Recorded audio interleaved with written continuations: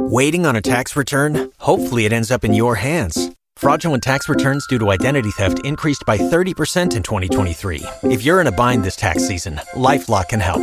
Our U.S.-based restoration specialists are experts dedicated to helping solve your identity theft issues. And all LifeLock plans are backed by the $1 Million Protection Package. So we'll reimburse you up to the limits of your plan if you lose money due to identity theft.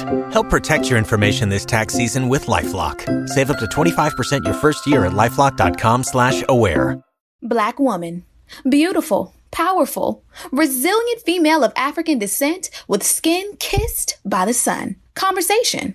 A talk, especially an informal one between two or more people in which news and ideas are exchanged. We love being Black women. Black women are ambitious. Black women are confident. Black women are diligent. We are tenacious. We walk out of our houses put together. We are many shades and personalities of fabulous. But we as Black women don't talk about our dilemmas, current events, and what's going on every day that affects us. So we created this podcast as a way to laugh together, cry together, and have an open conversation about life as Black women. Oh, that's deep. Black Women Conversations.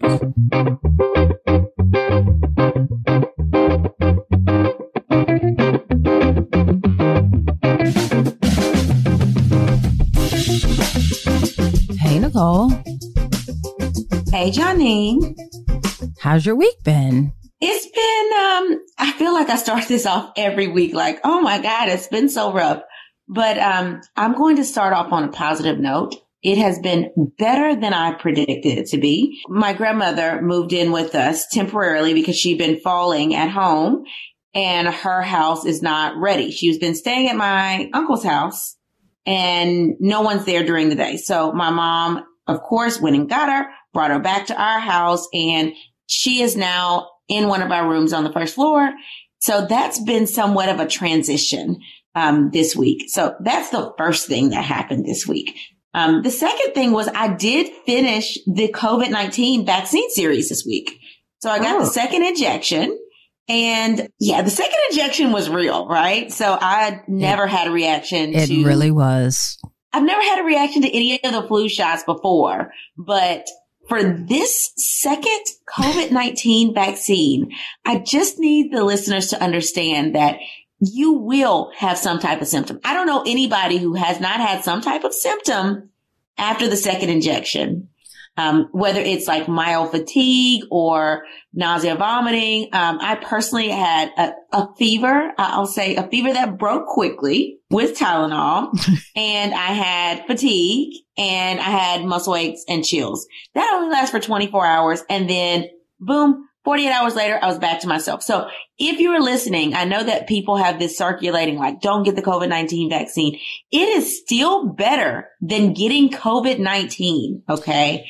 So It is. But Nicole, I must interject here because let me tell you something. I was actually very fearful for you when I was on the phone with you while you had the 102-degree fever. And here, let me be very clear. There was no point that I thought Nicole was going to die. There was no point where I thought that her life was in danger. And there was no point where I thought that, hey, this is not a good idea. I don't think that she should have taken the vaccine. But let me note, because we're very clear with our listeners, right? I talked to Nicole, and Nicole is usually very astute and very direct with everything that she says. And what gave me pause is I was on the phone with Nicole for about 5 minutes. And in that 5 minutes, Nicole talked about 15 different things and did not finish one complete sentence. And, listen, and no, hold on 1 second. And I'm not saying that it's any, fault of your own, but that's how I knew that something was wrong. I knew because I was talking to you. And then finally I said, hey, Nicole, I think that you might be experiencing a little bit of delirium. And she was like, this was Nicole's response to me almost exactly. She said, no, I'm okay. I promise. Ask me anything. And she starts running down everything she had done in the day. So as her brain was going haywire with this 102-degree fever, she still had the wherewithal to get herself together, say, okay, I'm going to run down the day so that I can make Janine feel comfortable. Like, that's important, right? And then she said, okay, She made a decision. She said, I need Tylenol. She got the Tylenol. She took her fever. And when I tell you, I don't even know that the symptoms really lasted 24 hours. After that, she called me back maybe 2 hours later and she was perfectly fine. And I will say, what were you on your way to do, Nicole, when you called me back? I had to go and do delivery. So I had a patient that was in labor and I was like, I got to get myself together. Like, this is not happening. I have a patient that's in labor. I was not on call this weekend, but I told that patient I was going to deliver her. And my partner that was on call lives in Sugar Land. And if you are not in Houston, Sugar Land is like 30 minutes away. Now in Houston, in the Houston landscape, that's not that far, right? And probably every other city that's like super far. But in Houston, you really can't get anywhere in less than 30 minutes, just to be real. But I didn't want her to have to wake up at whatever, God-given time in the morning to go deliver my patient, because a lot of MFMs or high-risk pregnancy OBGYNs do not do deliveries. There's only 2 of us in our group that do total cares. We back each other up. But if it's my delivery, I wanted to go in and do my delivery of my patient. But, I had to get myself together. I mean, liquid Tylenol is amazing, right? 1,000 milligrams will get you together if you have a fever. It is great. Not if you have COVID-19. It will not break a COVID-19 fever. Amen. So, So I had to get it together. So, it was a low, right? Like, it was low. You kind of felt like, oh my God, I don't feel good, right? You were having body aches and all of that. But I felt like trash. Let's be real. My point of saying this is that moments later, you were back to yourself, right? Like, you knew what you needed to do. You took the Tylenol, your fever broke, and you were able to be coherent enough to deliver a baby, like, right? So that's my point. Whereas COVID-19, it lasts for a long time and you might not ever be coherent enough to do anything again, let alone deliver a child. So my point is, while you did have really scary symptoms to me, right? It did not sway my opinion about the vaccine at all whatsoever. I still feel like it's the better of the 2 options. People with COVID don't have the opportunity to bounce back in a couple of hours with Tylenol. That's my only point. That is true. And it lasted literally 18 hours. And literally by the time I went up there that afternoon, I felt back to myself. So if you're listening, if you're thinking about getting this COVID-19 vaccine, you should get it because it's better than getting COVID. Like, I'm going to say it again, it's better than getting COVID. But, and then just so the listeners know, me and Janine never stay on the phone 5 minutes. And your husband is probably laughing in the background because you're like, oh, I stay on the phone for 5 minutes. No, y'all know it's probably like an hour. We don't do anything in 5 minutes. So it was an hour that I probably went through maybe 10 or 15 things that I had to do that day. I'm just saying. Okay. I'll give you that. We don't usually stay on the phone for 5 minutes. So you might be right. So what did you do this week, Janine? Actually, so, this is the first back to work fully week. The industry kind of takes off. I don't want to say the industry because people don't really know what I do. The music industry, we kind of, have a 2-week hiatus at the end of the year where, it's kind of a split shift, as I put it, where some people are working, some people aren't working. So it's not really like real work, right? And then at the beginning of the year, everything starts back again. So we're back into busy season and moving and shaking. And while we all thought that we would be back to like live events and things, we just are not. So, we're kind of in like planning stages of like what exactly this year is going to look like. And fortunately, we have a year under our belt already of what it did look like last year. So we have something to build upon as opposed to how it was last year, where we kind of just were like all the blind leading the blind. So I'm kind of excited about that. And we're going to be positive. But we're 10 days in. And like the memes on the internet say, I kind of want a refund for 2021. Like, I need this year to be better than that. This is 20 years from when we became adults. Like, let's think about that for a second. 20 years ago, Nicole, you and I were becoming adults. And while there have been some very good times in this 20 years, I just want 9/11, Hurricane Katrina, the DC sniper for us in DC. We've had numerous hurricanes, Hurricane Sandy.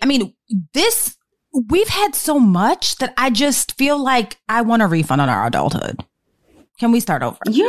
You know what? You're right. This is our 20-year adult anniversary. Honestly, we should probably have a 20-year adult anniversary party. I'm just saying, because I didn't even think about it like that until you just said it. But yeah, 2021 in these 10 days have been Like, really? Is this where did 2020 go? I think it's still here. It is. Maybe it'll reset February 1st. I don't know. I don't know. Can we just go back and pretend like we're 18 again and like just start this over? Like this last 20 years just be like, okay, never mind. We were joshing. We don't want that. But I think once Biden gets into the White House, right, I feel like things will start to change. I feel like we'll have more leadership and more structure, because I don't know what this dude is doing. You know, this week he's calling the troops out and telling them to bust into the Capitol. So, yeah, I don't know what this guy's doing. He's trying to go out with a bang this week, really showing his.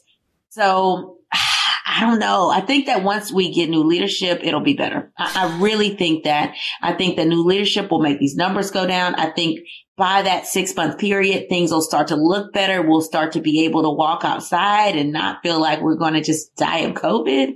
I feel the positive change coming, right? I do too. You know what they say? You know, when you about to have a breakthrough, the storm comes. You got to go through the storm. And this is one hell of a storm though. Like, let's be honest. Like, this storm started 4 years ago. Like, this isn't a new storm, right? Like, we've been going through this storm for 4 years. So this breakthrough is going to be amazing. I just have to believe that, because here's the thing. There's only one option, right? Like, we're on the floor. You can't fall off the floor. So there's only one way to go from here, and that's up. And that's just how I have to believe. I mean, we have to have hope. Let's go back to, the campaign that our forever President Obama ran on. We just have to have hope. Well, we'll have hope, and we'll bring in the Saints motto and have faith as well. Absolutely. And keep on going. Absolutely. So Janine, what's on your timeline? Well, I know what's on your timeline, but tell the people about the timeline this week. So I'm going to start like our podcast starts. Insurrection, a violent uprising against an authority or government, according to Oxford Dictionary. The act or instant of revolting against civil authority or an established government. And that's according to Merriam-Webster. Those are definitions of insurrection. So what's on my timeline, Nicole? As we know, on January the 6th, 2021, Trump supporters converged on Washington, D.C. for the Save America rally. I kind of feel like it was strategically created to coincide with the joint session of Congress intended to count the electoral votes and to formalize President Joe Biden's victory. The Save the America rally was created with the goal of basically keeping the president in power. And while it was intended to quote unquote save America, it literally was undermining our democracy. So let me break down really fast. And I got this from Wikipedia, who cited the New York Times, ABC, NBC, and a few more sources. But let me break down really fast the key principles of this. So the cause of this was Trump opposing the election results.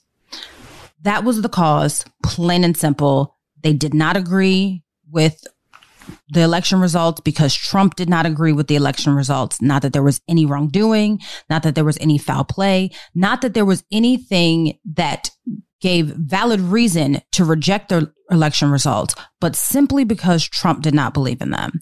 The goal of this rally was to disrupt or delay the vote count, to pressure Congress and Pence to overturn the election, thus allowing Trump to maintain his presidency. The methods that they used were rioting, vandalism, looting, assault, shooting, arson, and even attempted bombing. The results: damage to the U.S. Capitol, as we know, the resignation of numerous elected and appointed officials. There are now efforts to remove Donald Trump from office, and they have suspended or revoked all of Donald Trump's social media accounts. This also resulted in numerous casualties. 4 rioters, including the woman who we've seen the video of her being shot, and 1 police officer. There are an unknown number of injuries to rioters. They are too many to count, but there have been 56 injuries to armed officers. They say that there have been hundreds of arrests. I cannot verify that information. But when we look on the last 4 years of this not so subtle propaganda that Trump has been literally feeding to his loyal followers, we know why this happened, right? We're not surprised. It seems that his supporters kind of fell into this downward spiral of delusion after the election, though, right? So like the last 4 years, they've been crazy. But this last few months, they just fell into this hole of untruth. It was almost like the election results wiped away every morsel of reality and truth and good sense that they had left. These people felt supported and justified because their fearless leader encouraged them to fight like hell to take back the country. We even saw President Trump's henchman, Rudy Giuliani, refer to this as a trial by combat. And we can't forget that Donald Trump Jr. threatened the opponents saying, "We're coming for you." Not to mention all of the white supremacy rhetoric that has been the cornerstone of Trump's entire presidential term. So we know why this happened. These people have been blindly following every word uttered from the fingers of Donald Trump, and they felt justified in their mission to, quote, take back the White House by, as the president put, by any means necessary. And the reason why they felt justified is because the president told them so. So my question isn't why. I'm not surprised. It was not even remotely surprising to me, right? I kind of prepared in my mind that something was going to be crazy. So it's not something that even shocked me in the least. The question though to me is, how did this happen? How is it that domestic terrorists were able to carry out a insurrection and breach federal buildings? How is it that they were able to storm the Capitol? How is it that outside of the Capitol building, they were able to erect a gallows? How is it that they were able to place pipe bombs at both the RNC and the DNC? How is it that they were allowed to vandalize federal property? And how is it that the Capitol Police, which is a federal police agency, was allowed to be overrun? Well, according to the Washington Post, the Capitol Police did not make any early request to the Metropolitan Police Department, which is the police department in the D.C. area, or the D.C. National Guard for help. And Mayor Bowser, who is the mayor of Washington, D.C., confirmed that. The Capitol Police also did not set up a multi-agency command center to coordinate response to any potential violence. There was also a lack of adequate security perimeter, so the Capitol Police were quickly overwhelmed and overrun. And this is something that I would like to point out. And I'm going to give 100% credit, even though that's not where I got all of the information from. I'm going to give 100% credit for bringing this to my attention to Rachel Maddow, who is my friend in my head. She brought this up on one of her shows when she showed a video of Governor Hogan, who we've discussed many times on this show, who is the governor of Maryland. She brought this to my attention because while I had seen the video previous to her broadcast, it didn't really dawn on me the severity of what Governor Hogan was saying at the time. So here's what happened. Governor Hogan gives an impromptu press conference shortly after the insurrection took place. And he said that he received a call from House Majority Leader Steny Hoyer. And the call was letting him know that he and Pelosi and Schumer were all in a bunker and that the Capitol Police had been overwhelmed and overrun and that there appeared to be no federal law enforcement presence and that they were pleading for assistance to Governor Hogan to say, we need the help of your police and the National Guard, meaning the Maryland State Police and the Maryland National Guard. He went on to state that while there were, specially trained riot police available and they had their troops available, they were repeatedly denied the authorization to deploy their troops. They were waiting for approval from the Secretary of Defense. Now, here's the thing. They were awaiting approval because the chain of command means that if you are going to deploy troops, especially from another state, you have to get the permission of the Secretary of Defense. Well, here's the problem. The Secretary of Defense appeared to be MIA, nowhere to be found. They said, Governor Hogan said no one ever actually spoke to the Secretary of Defense, which means that in a time where the Capitol building was being overrun, the Secretary of Defense was not available. No one else in the administration was available or accepting calls or returning calls. So basically, these two who obviously work together because they're both representation of the government of Maryland, were trying to get help from the neighboring state, which we're talking a few minutes away. Governor Hogan is saying, I have the people available. I just need the permission to deploy them. He said that it was about an hour and a half later where he received permission, but he didn't receive permission from the Secretary of Defense. He received permission from the Secretary of the Army, which, while that's not the technical proper chain of command, it worked so that they could get some assistance. So again, my question is, how does something like this happen? Why were they denied authorization to help?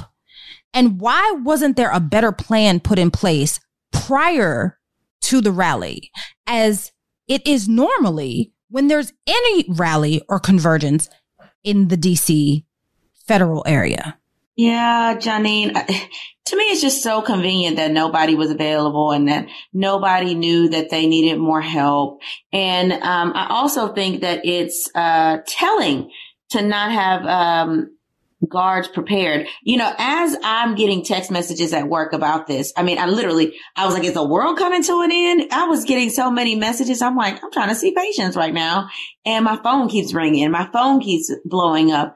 So I'm looking at these text messages from friends and doctors that I have in New York and Connecticut and Chicago telling me, have you seen the news? Well, of course I haven't. I'm sitting here at work.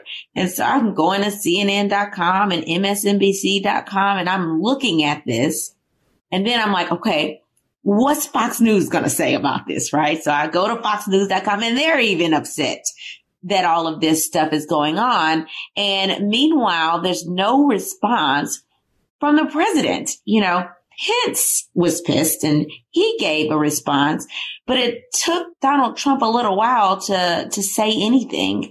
It's almost like, hey, he knew this was going to happen. He knew that his troops that he told to stand down and stand by, he knew they were coming. And he knew they were going to overtake the Capitol. And when he saw that they were doing it, it's almost like he had no response, like, attaboy. I don't know. To me, it was just too convenient for the president not to say anything, for other people on the chain of command not to really do anything, and just sort of sit there and wait for hours as these people try to overtake the Capitol. I don't know. You know, that's not our expertise, Janine. But you know whose expertise it is? Who is it, Nicole? Our special guest. So for our listeners, let me introduce this phenomenal woman. So we have Miss Audrey McNeill as our special guest today. She is a law enforcement veteran who served 8 years with the D.C. Police Department and 20 years as special agent with the FBI. She is the first African-American crisis and hostage negotiator for the D.C. metropolitan area. Needless to say, once she made lead team negotiator, she was the first African-American woman to do that as well. She was recruited to the FBI in 98 and moved up the ranks, becoming supervising special agent. She also oversaw field operations of transnational syndicate crime investigations, managing national security, particularly the Foreign Terrorist Tracking Task Force. Not only did she do all that, but Ms. McNeill also did media consultations for films. One interesting fact is that she consulted for the movie Light It Up, which we pretty much remember. It was starring Vanessa Williams and Usher. The director was so impressed with this woman that the main character was renamed to Audrey McDonald after her. Y'all, we are so excited to have this amazing woman on our platform to help us make sense of the world. Miss McNeill, welcome to the podcast. Thank you. It's a pleasure to be with you both. Just listening to the dialogue and that question about how did this happen. Just like everyone else, it started 4 years ago or a little more. And there are forces that supported this, as we all know. And I want to say one of the most powerful forces that was used here was right-wing media. And I think a lot of us are not always cognizant of the fact that, a lot of radio stations have been brought out by right-wing leaning companies. And with that, sometimes small towns, that's all they hear, right-wing propaganda. And if you're not there where there's no balance with the reporting news rather, then you have this bully pulpit where you can espouse all these things in support of someone like Trump. And I think that's part of it. I'm sure there are so many facets of it, but one that you can attribute to is that right-wing media, radio, as well as TV. That's so true. I mean, when we think about it, we always think, how do people really live in this silo where they don't have the truth? It's hard to fathom how one can live in a silo of incorrect information. It really is, especially in 2021. At this point in life, you have to be willfully ignorant. You have access. If you have internet access, or if you have, cellular access, you have access to any information that is out there, right? But you have to also think that you have access to both positive information and the truth, and the same with negative information and falsehood. So, while I wonder how these kinds of things happen, I'm still not at all surprised. As you mentioned, we do have people that the only thing that they see is that right wing, manipulative propaganda, unfortunately. But Audrey, do you really think that the White House and their leadership did not know that was going to happen? I mean, Rush Limbaugh and Donald Trump are like cool, basically. I mean, the White House is right winged right now. Like, Donald Trump to me is like far extreme. And being from a really small town in Louisiana, I can get how people can hear the same propaganda over and over. And if you're not someone that is educated enough to hear both sides and do your own research, you can very much get sucked into, hey, this whole right wing side, especially if you think all of a sudden you're threatened by the achievements of Black and brown people and you are one of the good old boys. I could see that. But do you not think that administration knew that there was going to be a riot there, seeing as how Trump is basically in bed with the right wing? Absolutely. And let me go back. So I mentioned about right wing. So what's the best way to transform people, just individuals, by their mind? So getting out that message. But answering your question, yes, I think they knew. I worked for the Special Operations Division before I left the Metropolitan Police Department.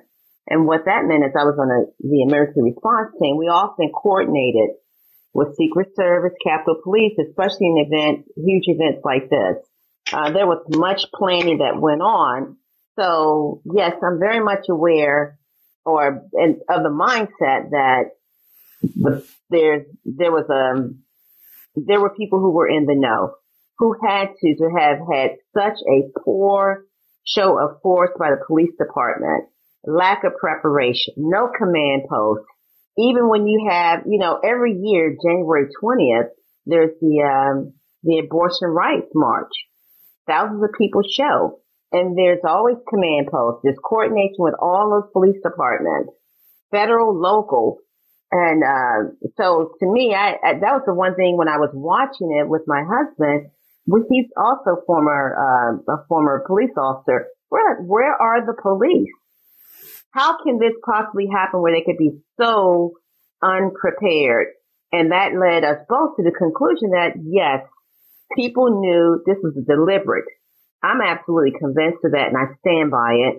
that it was deliberate on account of those who should have been, they absolutely would have to be held accountable, because there's no way you can't even get close enough to the Capitol without a metal detector noticing your keys. Right. And so, I take you back to something that's very interesting. I was reading where, if you all remember, about 7 years ago, a young woman, Miriam Carey, there was a police officer trying to put a barricade. She makes a 3-point turn and she hits him. And, everything went sideways after that, where this woman was shot multiple times with her 1-year-old child in the car. So how is it that this individual was it? You get what I'm saying? So just comparing, how could you not have prepared? And I think that it's also telling that the Capitol Police Chief resigned, right? Like I always wondered, like, who is the person that needs to be held responsible, right? Like, was it a breakdown on the Capitol Police? Was it a breakdown on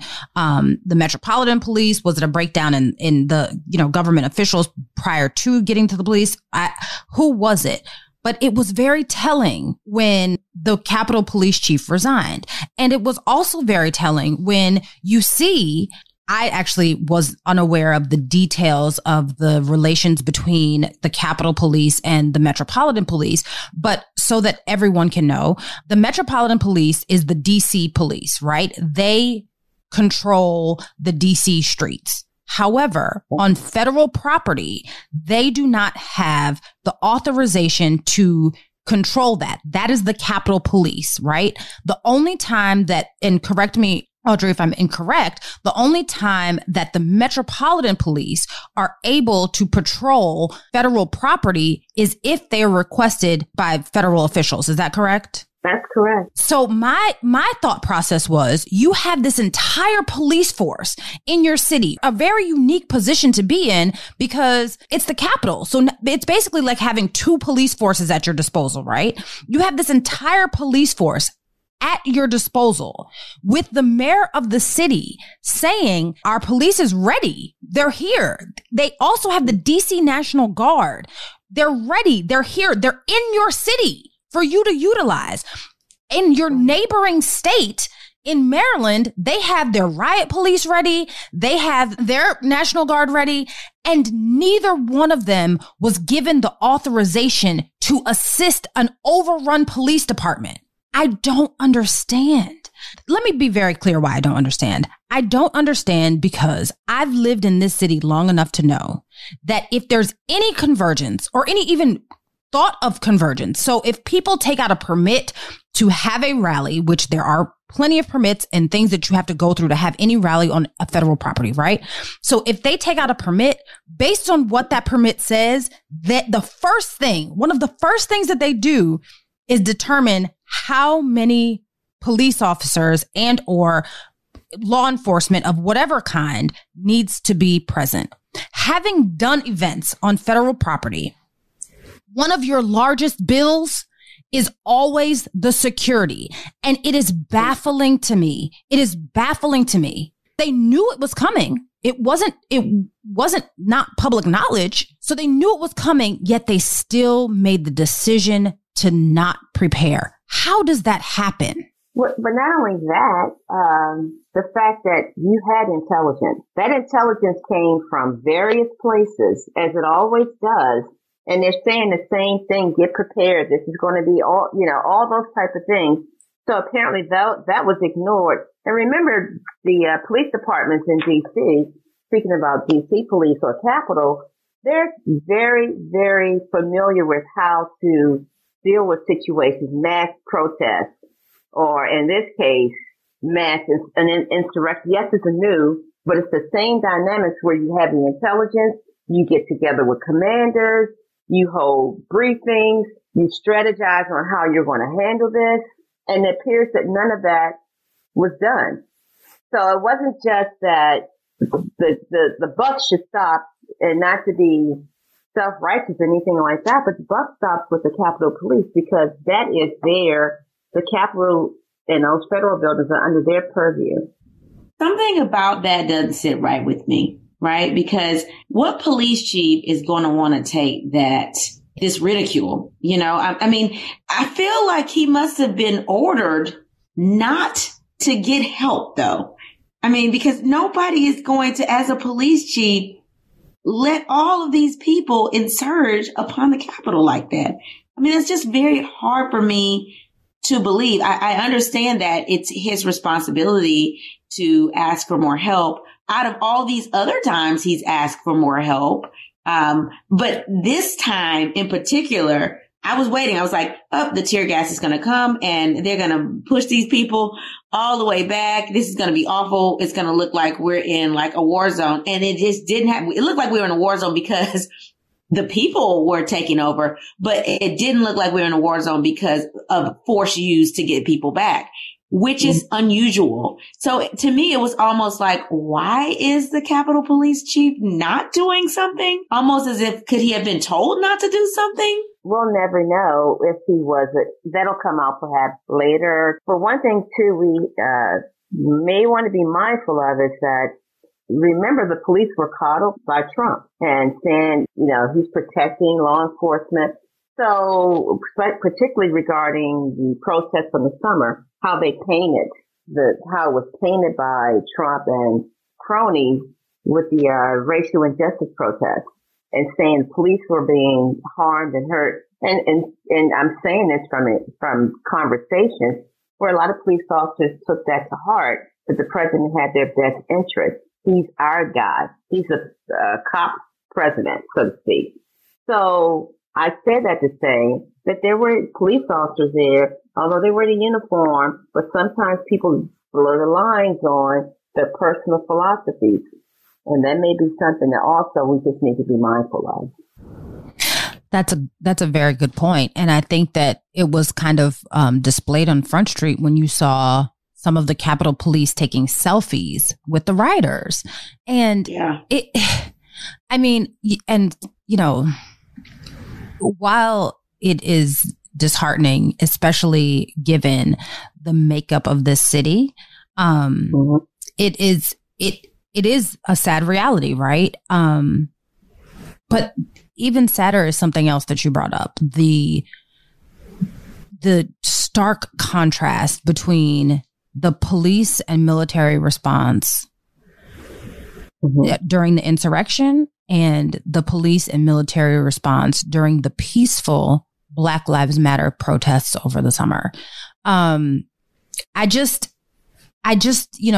remember, and this is something that we posted on our social media, I remember there being a wall of armed troops on the steps of the Capitol for the Black Lives Matter protest, which were completely peaceful. We have to remember when police were pretty much let loose on protesters so that Donald Trump could make his, famous Bible photo op. It just, it's almost sickening how, they over-policed the Black Lives Matter protest and deliberately under-policed this, basically this treasonous riot. It's baffling to me how this happens. I kind of think that while we have been focusing on the blatant failure of the armed forces, I think that we have to put blame where it should be. And the administration failed us. Our current administration just failed us. And not for nothing, but the inciter of the insurrection himself is supposed to be our commander in chief, which is disturbing. When I read what seemed like condolence messages from leaders of other countries, it just reinforced my thought of just how dangerous our current president is for our country. I'm just glad that we only have a few days left with him, and we just hope that they're able to minimize the damage that he can do in the next few weeks. Yes, he certainly does need to be contained, that's for sure. At least also social media has stepped up and denied him the use of their platforms to generate more information. That doesn't stop others, though. But at least it's not coming from the commander in chief. I have to tell you, I'm really not surprised. Again, I try to balance my presence on social media, what have you, by listening to right wing and left wing. And because you got to have a balance there. And so, I mean, it wasn't surprising that this would be the culmination of Make America Great or Make America Great Civil War, t-shirts that were seen, worn by, several of the rioters down there.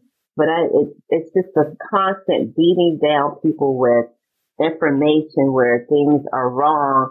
And then what's surprising too is when you listen to right wing, every last one of these individuals is a patriot. Supposedly. Right. So I find that almost comical, but everything they say is wrapped up in that kind of package. And whether it's gun rights, whether it's the election, everything is being wrapped up in a patriot. Even more comical to me is the whole Civil War, which was nothing but which was an insurrection against the United States. But these guys are patriots. So I'm not surprised by it. I think as an African American, it should not be shocking. This has been the history of our country since its inception, violence. And if it goes unchecked, and this is kind of like a reminder, this is what happens when it goes unchecked, when your commander-in-chief is not held accountable and those sycophants are there to just keep propping him up. What else would we expect? That's the next road down the line. I mean, it's there in our faces. So we of all people know the history since we've been those who suffer from it. We suffer greatly from racial injustice and all other aspects where we've seen violence in our lifetime. We're absolutely right. That listening to you talk about that and listening to you talk about, riots and versus protests and the history of the country. I mean, it's definitely enlightening.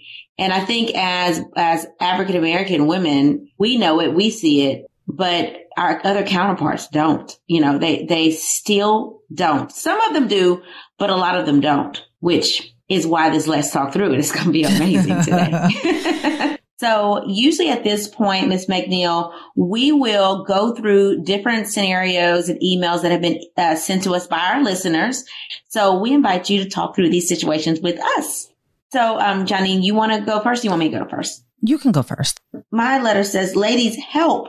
I think Trump is ruining my marriage. My husband is a Trump supporter. At least he was before the incident at the Capitol. I'm a Democrat, but knew he was Republican before we married. We talk about politics sometimes, but most often we avoid the conversation.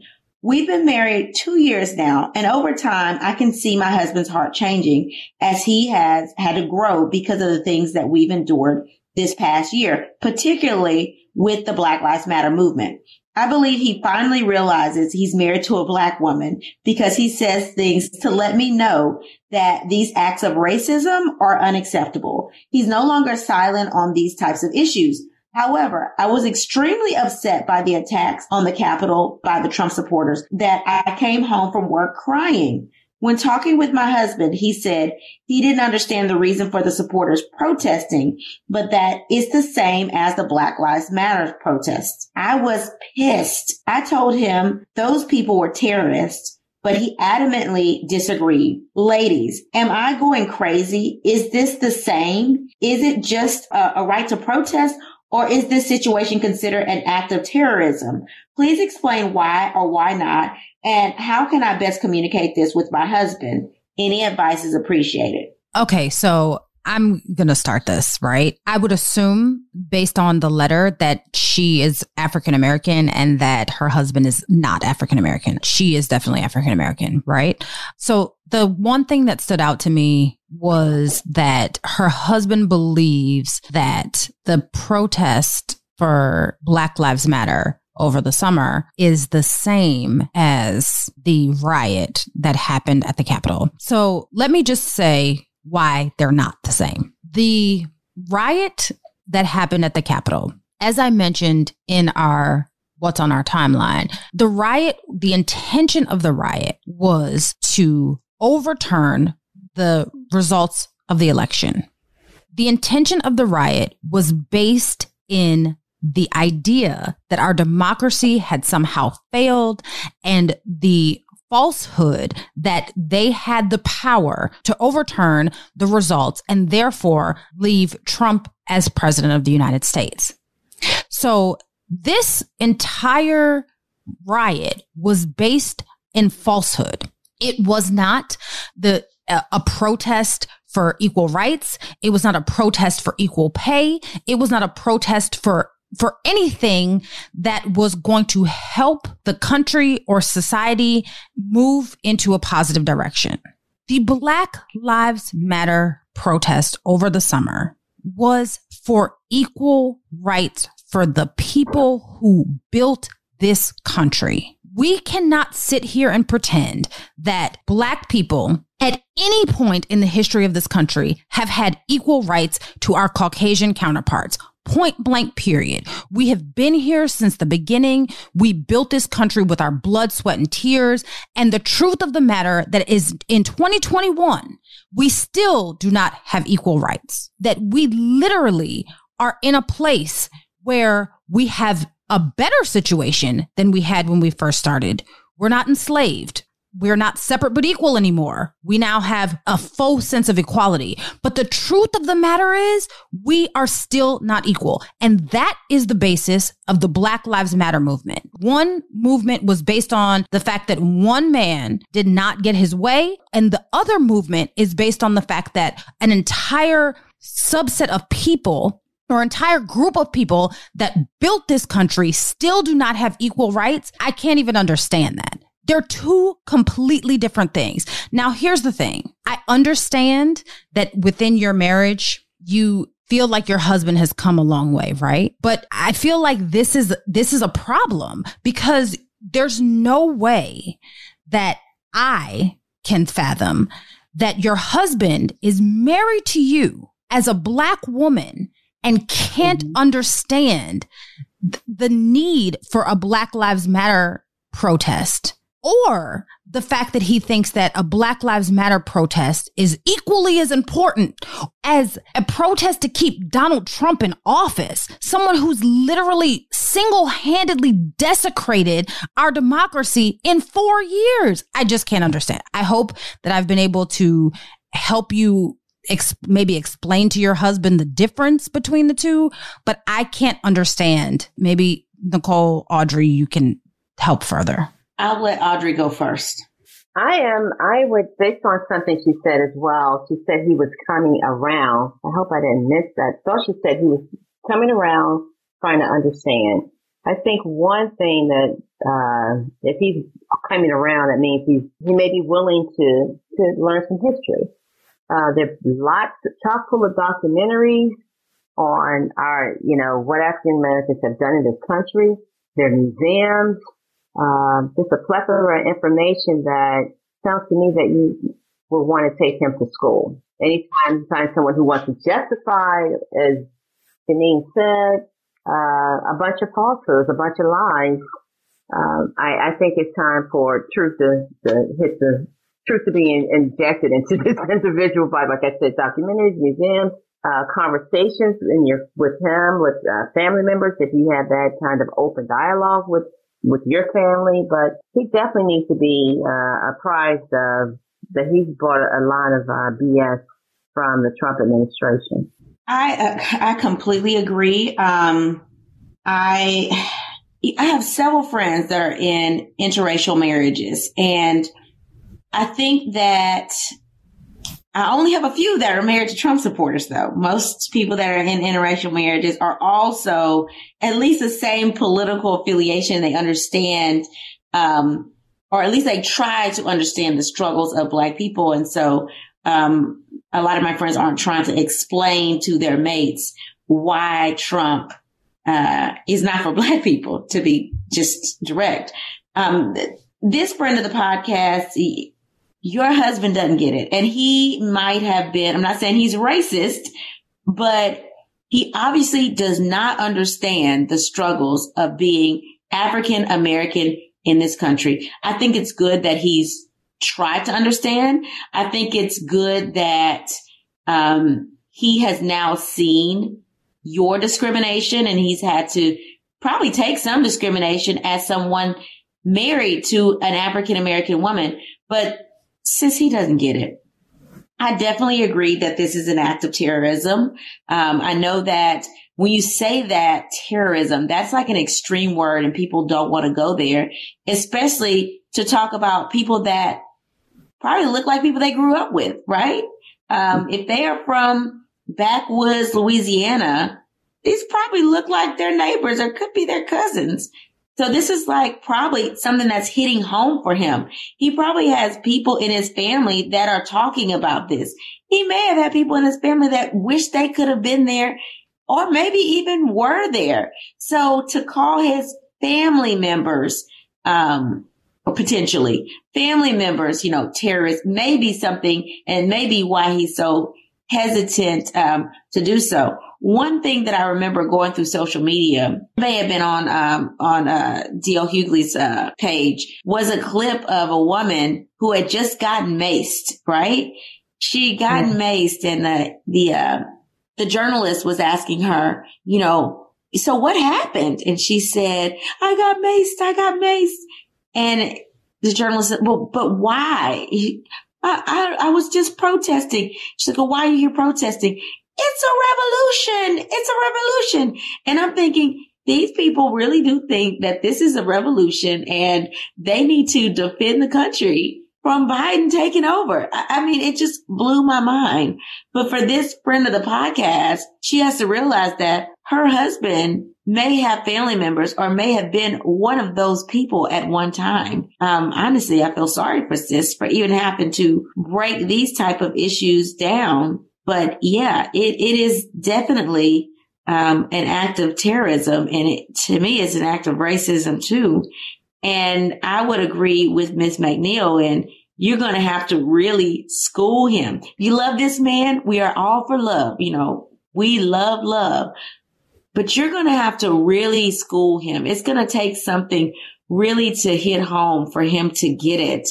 And, like Ms. McNeill said, go visit some African-American museums, get you some movies that deal with African-American history, like really ingrain in him all that Black people have gone through and why it's not just like the trend to do to be a Black Lives Matter protester. It is the thing we do to make sure we are heard and to make sure that people understand, although we've come a long way, people are still treating us as if we don't matter. And that's why we are peacefully protesting. We're not smashing guards in doorways. We're not breaking out windows and sitting in offices with our feet up. We're not planting bombs in the RNC. We're not doing any of those things. And those things, and maybe your husband doesn't know that those are the things that's been done. I mean, even when I was getting off of work, I was talking to Janine about bits and pieces of what's going on. And she said, Nicole, have you been in a box? Like, these people have been doing X, Y, and Z while you've been at work. And I didn't even realize the extent of what had been done until I got home and literally really watched it and went through it. And so maybe her husband didn't understand everything that had been done because she was just coming home. Maybe he was just coming home and didn't see everything yet. That's a possibility, Nicole, but I would like to. I'm trying to give him the benefit of the doubt. I was about to say, but like, sis, if you want to stick with this man, then like Nicole said, we love, but I have a hard time with this. I mean, I actually saw on social media this couple who appears to be what this couple of our friend of the pod might look like. And it was an African-American woman with her Caucasian husband and their African-American son. And they showed pictures of him going, as one of these riders. So it's hard. I mean, there might be a place where the rubber has to meet the road and you have to determine whether your political and civil rights are more important than your love. I mean, I feel like you can't help who you fall in love with, but you sure can help who you stay with. I tell you that much. I agree on that one, definitely. Okay, so I have another letter that we'll go through really quickly. It says, hello, ladies. I'm an MPD in the 7th Police District of Washington, D.C. As a Black woman, I'm deeply disturbed by the recent events at the Capitol. I'm tired of talking about it, though. It's extremely triggering, especially when my white coworkers ask me how I'm feeling. Most times I want to ask them how they feel, how would they feel?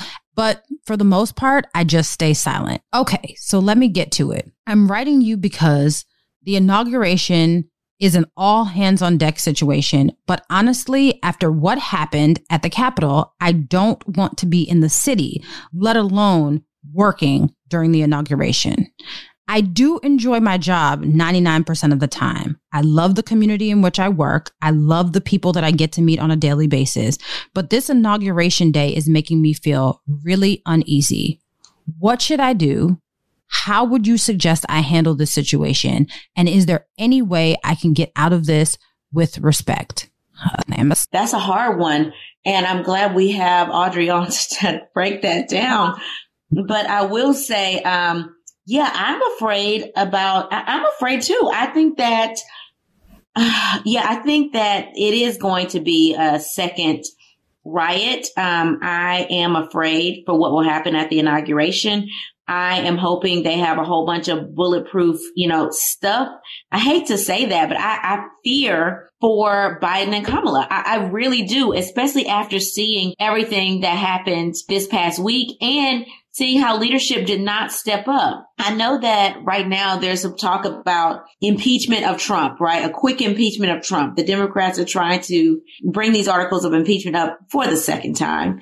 And I'm not really sure how that's going to work.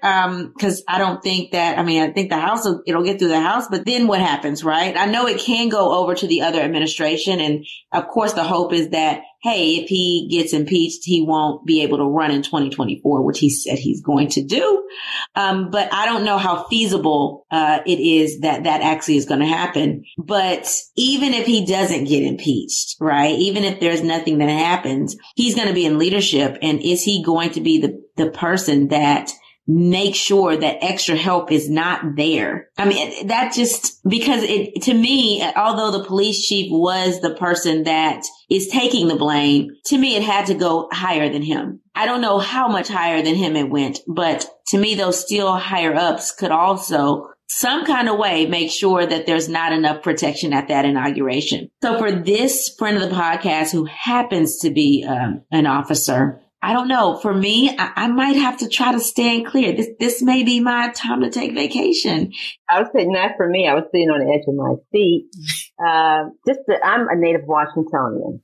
She's in a police district. The 7th district is predominantly the last part of D.C., predominantly Black. So it's interesting there. As time has gone on, there are more white officers who appears from, I remember they were coming more into they're bringing more into the department. So you're a Black female in a predominantly Black district working with white officers. Now, you took an oath. I can imagine I would feel the same way, but I'm remembering why I'm there. And I'm knowing for certain that you cannot let these individuals silence your voice. That's the first thing. When you do that, you become a victim. And you're not a victim. You're a victor by the mere fact that you patrol in one of the pretty dangerous districts. I'm not saying that, this disclaimer, not because it's all Black, because it is high crime there, but it doesn't have to be because it's all Black. My point is, not only that, you cannot let them silence you. There's ways of dealing with those individuals. Of course, one of the steps you can take seriously is that you can report them, or on your own, because I've been in your shoes, you step up and let them know that you are not the one to be messed with, where someone's asking or trying to patronize you. You have to hit these individuals with facts, and you have to let them know that I'm a highly intelligent woman. I don't suffer foolishness well. Secondly, you're there because you persist. You are a role model to young folk in that area. It may not always feel that way, but you are. When you come on the scene, and the scene, you had several white officers there, and you roll up there, they're looking at you thinking perhaps that you can present an argument that they don't understand the cultural, nuances that just took place and had ratcheted up to something else, you can be that one to say, as we all black officers know, whether in the FBI, as an investigator or agent, or as a police officer, hold on a minute. Let me talk to the complainants right now. I hear what you guys are saying. So never forget the fact that you can never allow, as a woman, a black woman, and law enforcement, for your voice to be silent. And I always say that means for you to be heard and seen. None of this chicken necking and curse, we can get real silly sometimes. Mm-hmm. But you want to be seen, as my mother always would tell me, and heard. So, Audrey, with this inauguration, do you think that it's the second coming of the riot? Oh, absolutely. Absolutely. I mean, even if yes, I'll put it that way, because I'm, reading across all kinds of media, publications, what have you, where they're talking about this. It's likely going to be a second one, because these folks didn't accomplish what they had hoped to. And they certainly, and remember, the whole thing was not just to stop the count, but to prevent the peaceful transfer of power that's occurred hundreds of years in our country.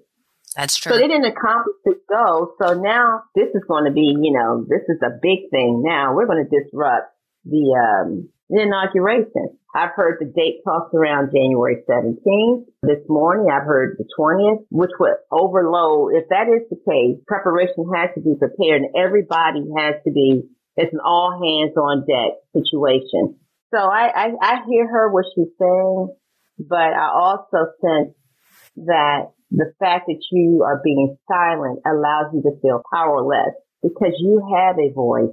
You are a role model out there. You're representing us where a lot of times we're not there. So sometimes some of these situations could have been, diffused if we had folk who understood some of the cultural nuances. And you're that person, like I was many times. And I'll tell you about a quick story so I don't dominate much. But as a supervisor, and I had a white subordinate male, come and tell me about some reading he was doing from this Civil War revisionist history person.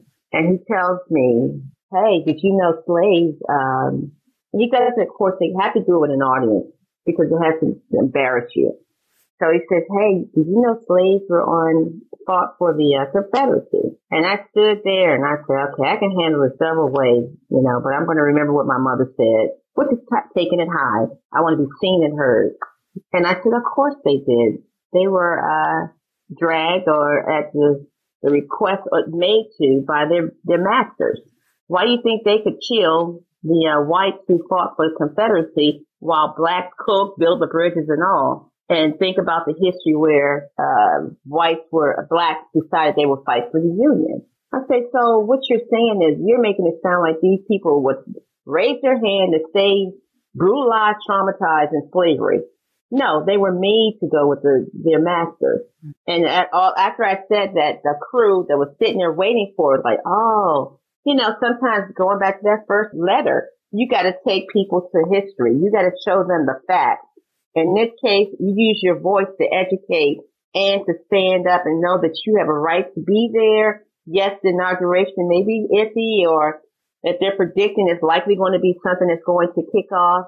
But you took an oath. And if everybody there on the department decided they're not going to show up, then we got major problems. Yeah, absolutely. You're absolutely right. That would be bad. I mean, I definitely understand why she's like, I may have to take vacation. I understand that. But, and I think it's going to be with a whole bunch of people that don't look like her rioting.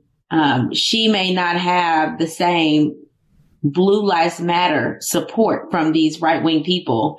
I get it, but also get your stance that she did take an oath and this is her job.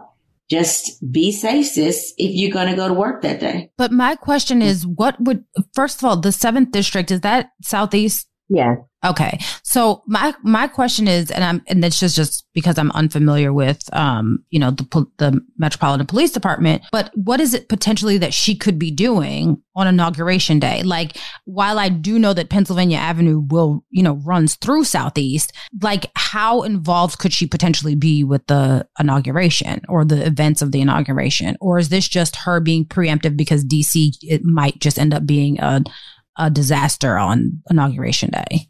Well, what she could be part of where they're commanding the civil disturbance unit, where you're commanding people to all go to downtown. South. They have a staging area, and where you have your riot gear on, your formation line, which is shield, or she could be still left at the district to patrol, and they just have a limited number of people patrolling. She could be one of those individuals. So it runs the gamut. But one thing for certain and two for sure is that she will work long hours. She's going to be right there in the face of some of those individuals, as I talked about, because that's a huge issue, who sympathize, who also supporters of that Trump madness. You know, I get it, and I don't want to seem hard as nails, but I do go back to the fact that it troubles me when sisters who are in law enforcement sometimes feel the best way to be is silent. Yes, silent is a weapon, but there are times when you have to raise up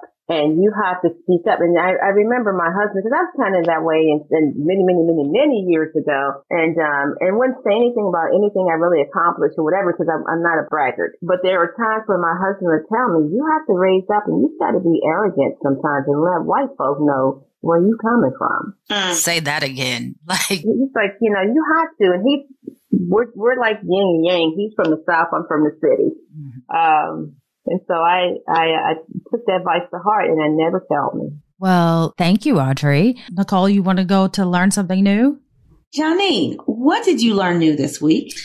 Okay, so this isn't really a learn new, but part of it is. So the Insurrection Act, I'm just going to tell you exactly what it is. So the Insurrection Act gives a U.S. president the authority to deploy active duty military to maintain or restore peace in times of crisis.